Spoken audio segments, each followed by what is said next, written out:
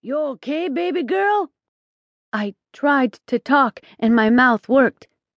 "Cool like a cucumber." He grinned. "You know the drill. Hold on, I'm gonna set you upright."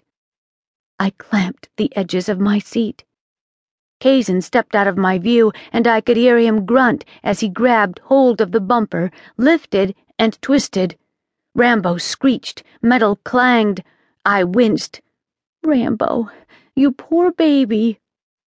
The sunset turned and dropped into its rightful place with a shudder. Rambo's tires hit the pavement and bounced once. The left lens of my glasses popped out of the frame and plunked onto my lap. I swiped it off my jeans, squeezed my left eye shut, and climbed out of the car. "I flipped." "You flipped?" "Hot damn!" Rambo's front end looked like a crushed Coke can. Water soaked the asphalt, leaking from the hood. The enchanted water tank that let the car run during magic waves had ruptured. I must have taken the turn too fast.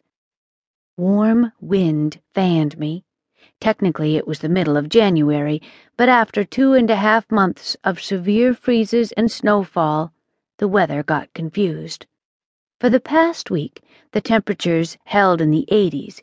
All the snow had melted, and I had traded my thick winter coats for jeans and a t-shirt.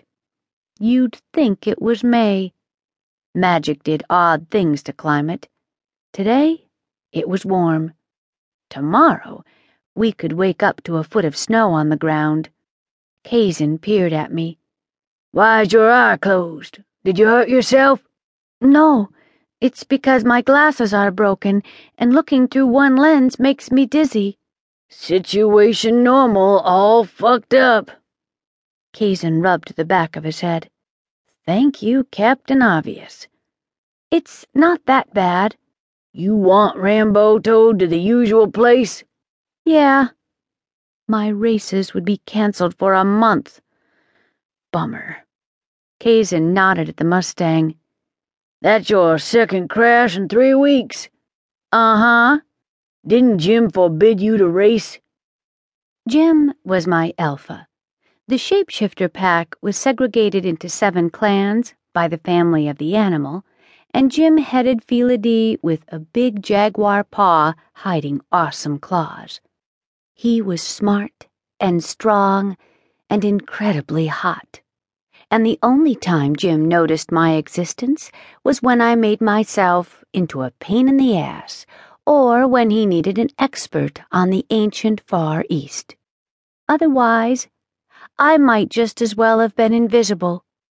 I raised my head to let Kazan know I meant business. "Jim isn't the boss of me." "Actually, yes. Yes, he is."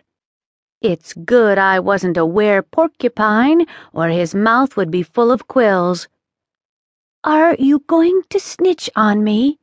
"That depends. When you die, can I have your car?" "No." Kazan sighed. "I'm trying to make a point here. I've been watching this race for 6 years now, and I've never seen anyone crash as much as you. You're my #1 customer. You can barely see Dolly. And you take stupid chances. No offense." No offense. Right.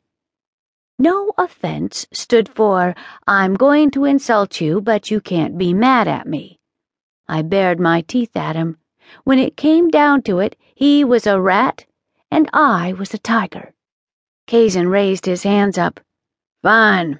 Forget I said anything." The world blinked. The colors turned slightly brighter.